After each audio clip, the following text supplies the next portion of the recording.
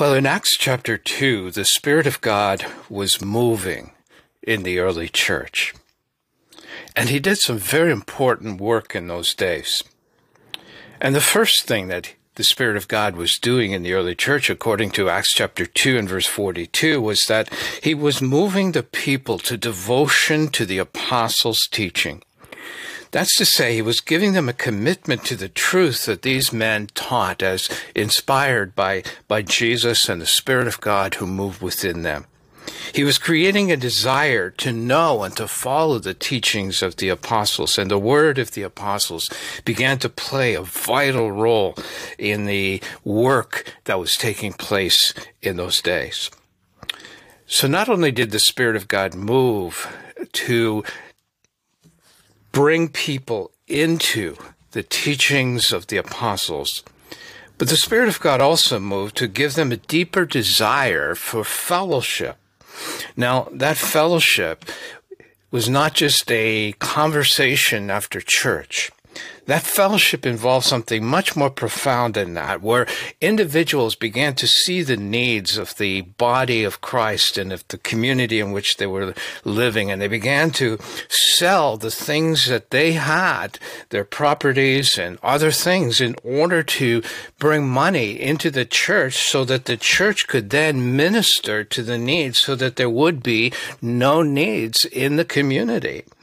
And this fellowship was a sacrificial devotion to one another. And so the Spirit of God not only gave people a hunger for the truth of God's word, but also the heart of Christ, that sacrificial heart, willing to devote themselves and give of themselves for the good of others.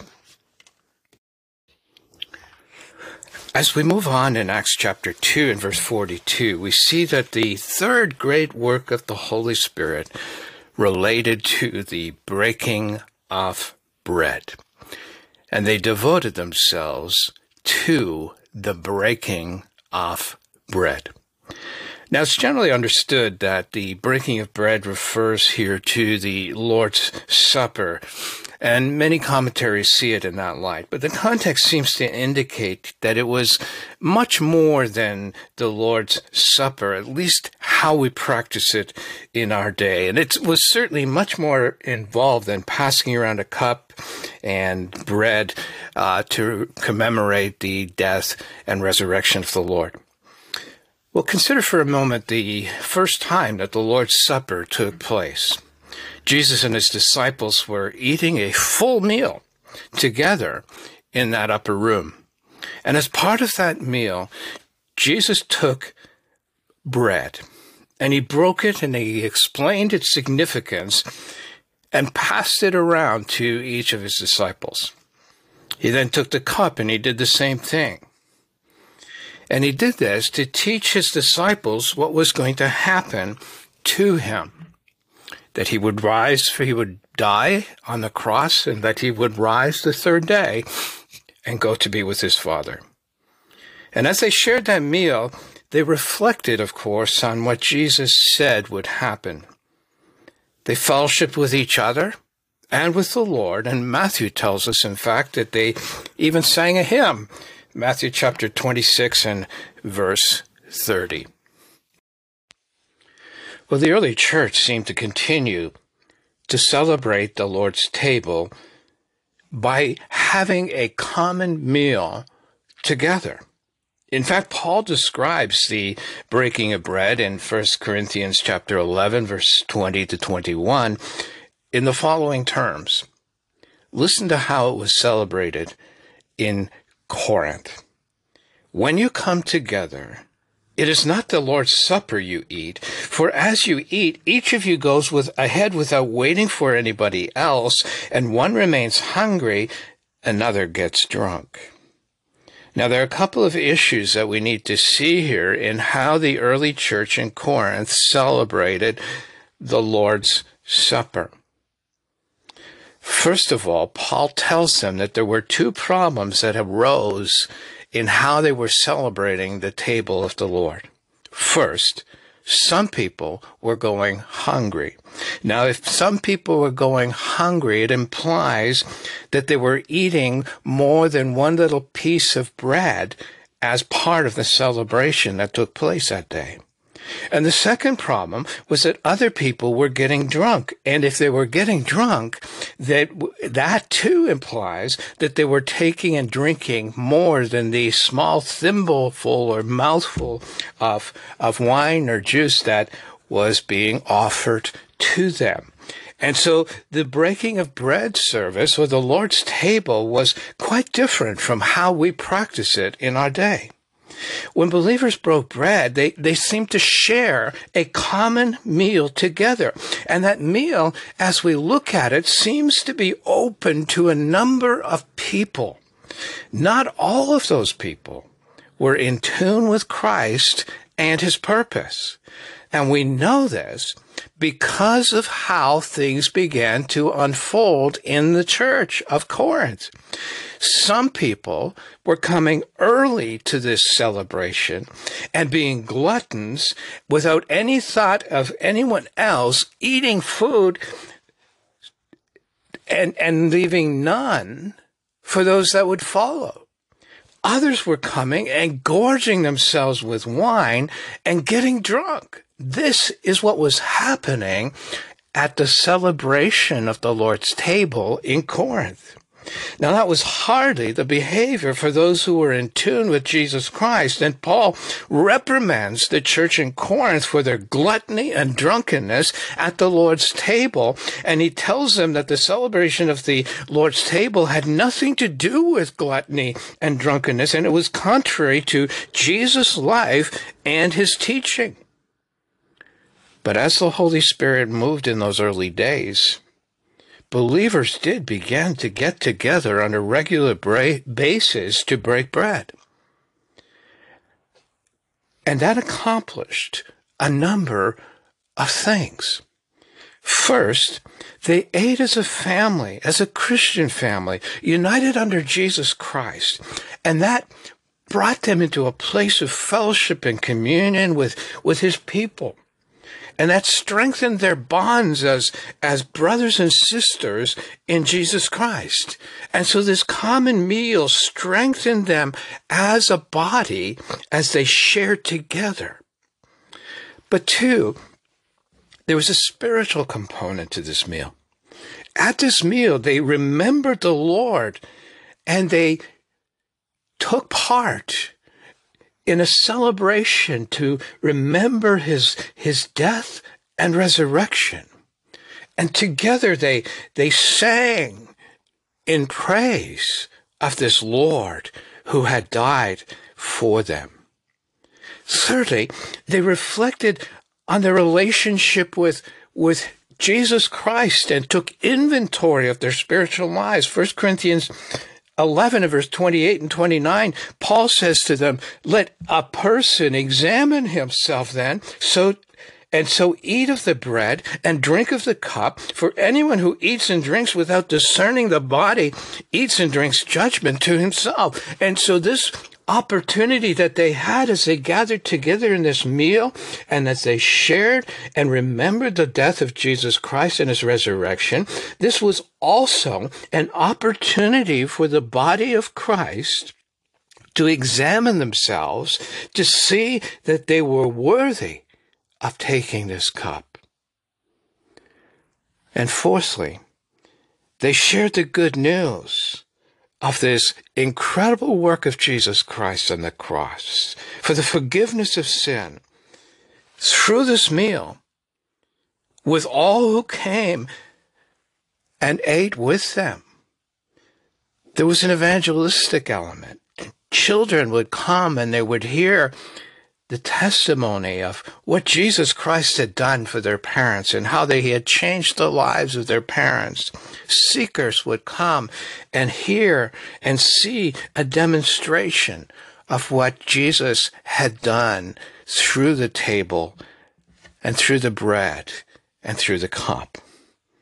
And fifthly, This celebration that took place, this breaking of bread through the common meal and the hymns that they sung, was a demonstration of generosity. Listen to what the author here says in Acts chapter 2 and verse 46, what Luke has to say. And day by day, attending the temple together and breaking bread in their homes, they received their food with glad and generous hearts. They received their food with glad and generous hearts. They gave and they ministered to the needs of those who are around them through this table of the Lord.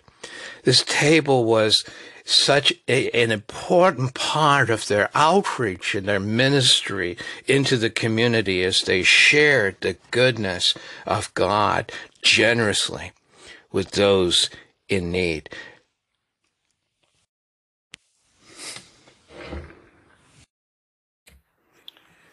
This breaking of bread brought people together on a regular basis. Acts 2:46 and 47 says this, and day by day, attending the temple together and breaking bread in their homes, they received their food with glad and generous hearts, praising God and having favor with all the people. And the Lord added to their number day by day those who were being saved. The early church broke bread together in their homes.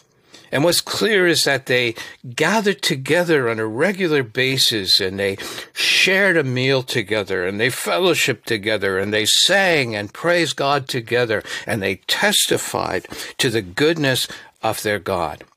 Now, throughout the Bible, God calls his people to celebrate and to remember. 1 day in 7 was used to celebrate and remember God. 1 year in 7 to rest on his provision.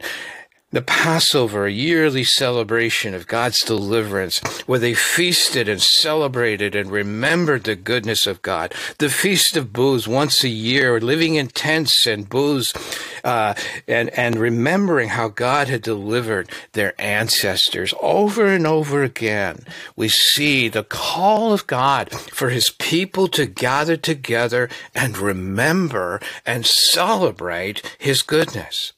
Now, this passion to meet together was the work of the Spirit of God in the body of the early church. Writer to the Hebrews challenges his believers to cultivate this habit.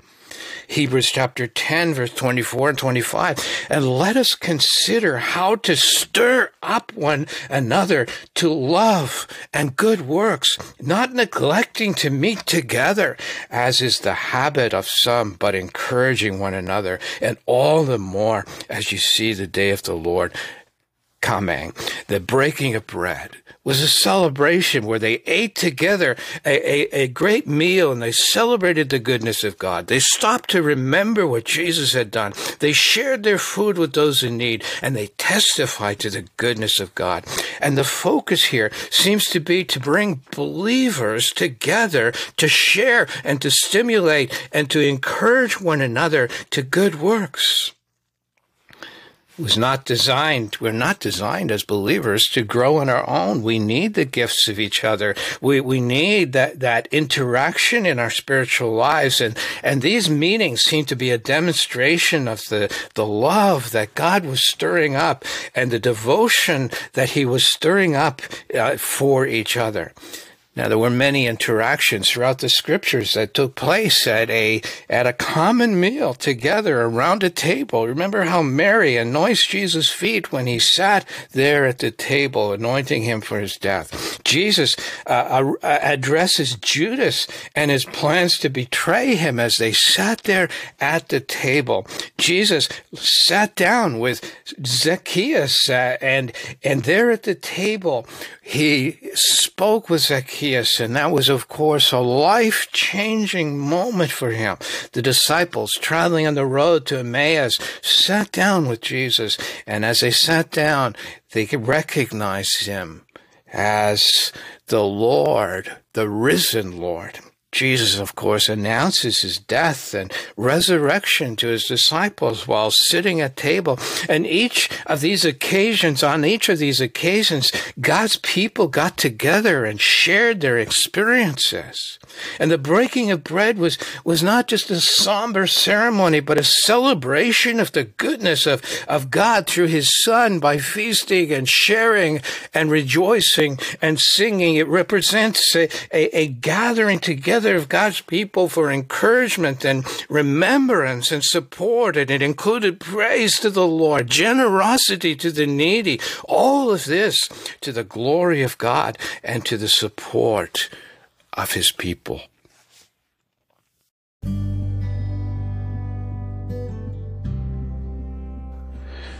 Let me read to you a piece I wrote quite a number of years ago now.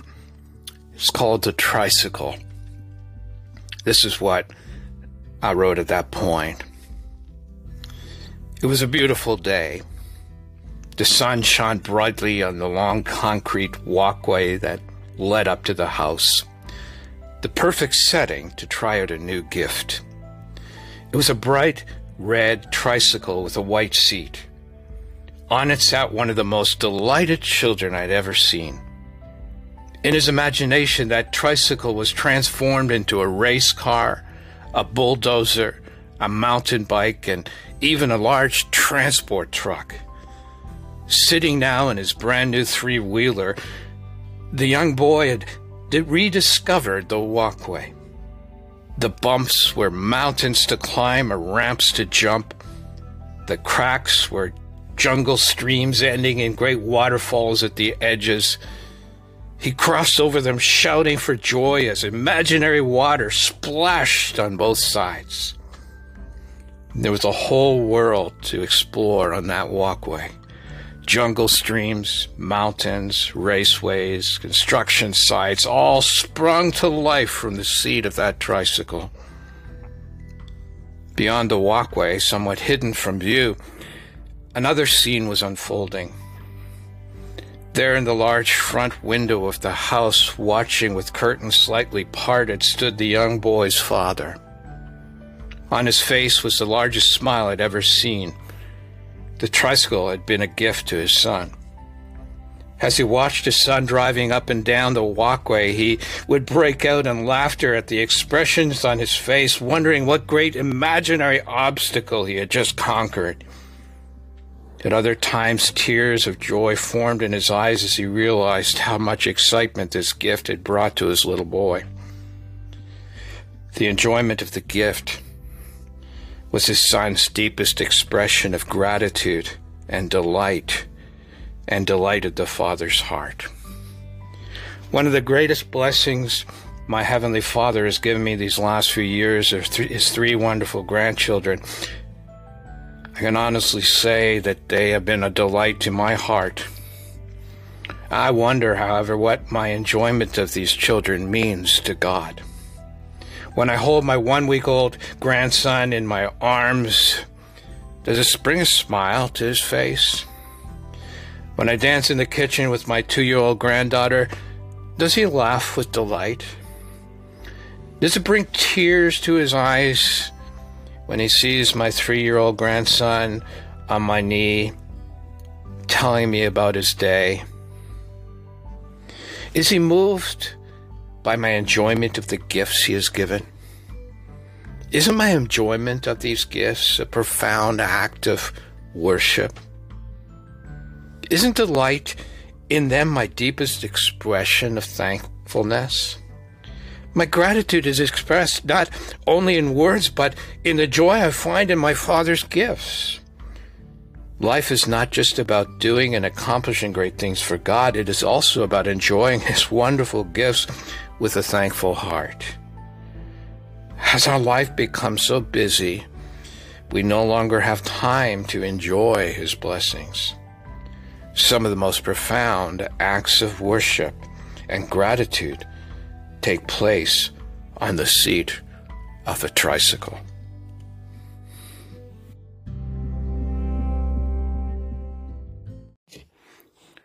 What was taking place in that early church? In Acts 2 and verse 42, well, as the Spirit of God moved among believers, they began to celebrate, and they began to rejoice, and they began to enjoy the things that God had given to them, the blessings of fellowship, the blessings of friendship, the blessings of being in a body, a loving and caring and sacrificial body of Christ. And they rejoiced in each other. They attended the temple together in Acts chapter 2 verse 46 and 47. They attended the temple together. They broke bread in their homes, and they spent time together, eating and rejoicing and celebrating, and they received their food with glad and generous hearts, and they praised God. And as they praised God and enjoyed the greatness of his blessings and the fellowship that was theirs, and enjoyed one another and shared with one another and gave to one another, their acts of worship rose up to God, and he smiled with delight as his children loved and rejoiced in his goodness. What was happening in that early church? Believers were meeting together and devoting themselves to the breaking of bread together. They delighted to be with each other. They shared meals together and grew in their relationships with each other. They worshiped God through those meals, and whether it be in the singing of hymns or in participating in that ceremony of remembrance, the Lord's table together, they rejoiced in the goodness of God, and in delighting each other, they fulfilled the words of Psalm 133 and verse 1, which says, "Behold, how good and pleasant it is when brothers dwell together in unity." And the Spirit of God was drawing believers together in the name of Jesus Christ. And they were learning to delight in one another. Do you want evidence that the Spirit of God is in your church? Well, look for this work of God in bringing delight in each other. Ask yourself, do believers in my church demonstrate evidence of the first and second great commandments? Do they love and delight in God with all their heart and soul and mind and strength? And do they love and delight in each other as they love themselves? And so the third great work of the Spirit of God in the early church was to unite believers under the work of Christ and to give to them a passion for one another and a passion to worship together, a passion to share together, a passion to break bread together, a passion to remember the Lord in that breaking of bread. Is that what God has given to us? A delight in him and a delight in his family. This was the third great work of God's Spirit in the early church.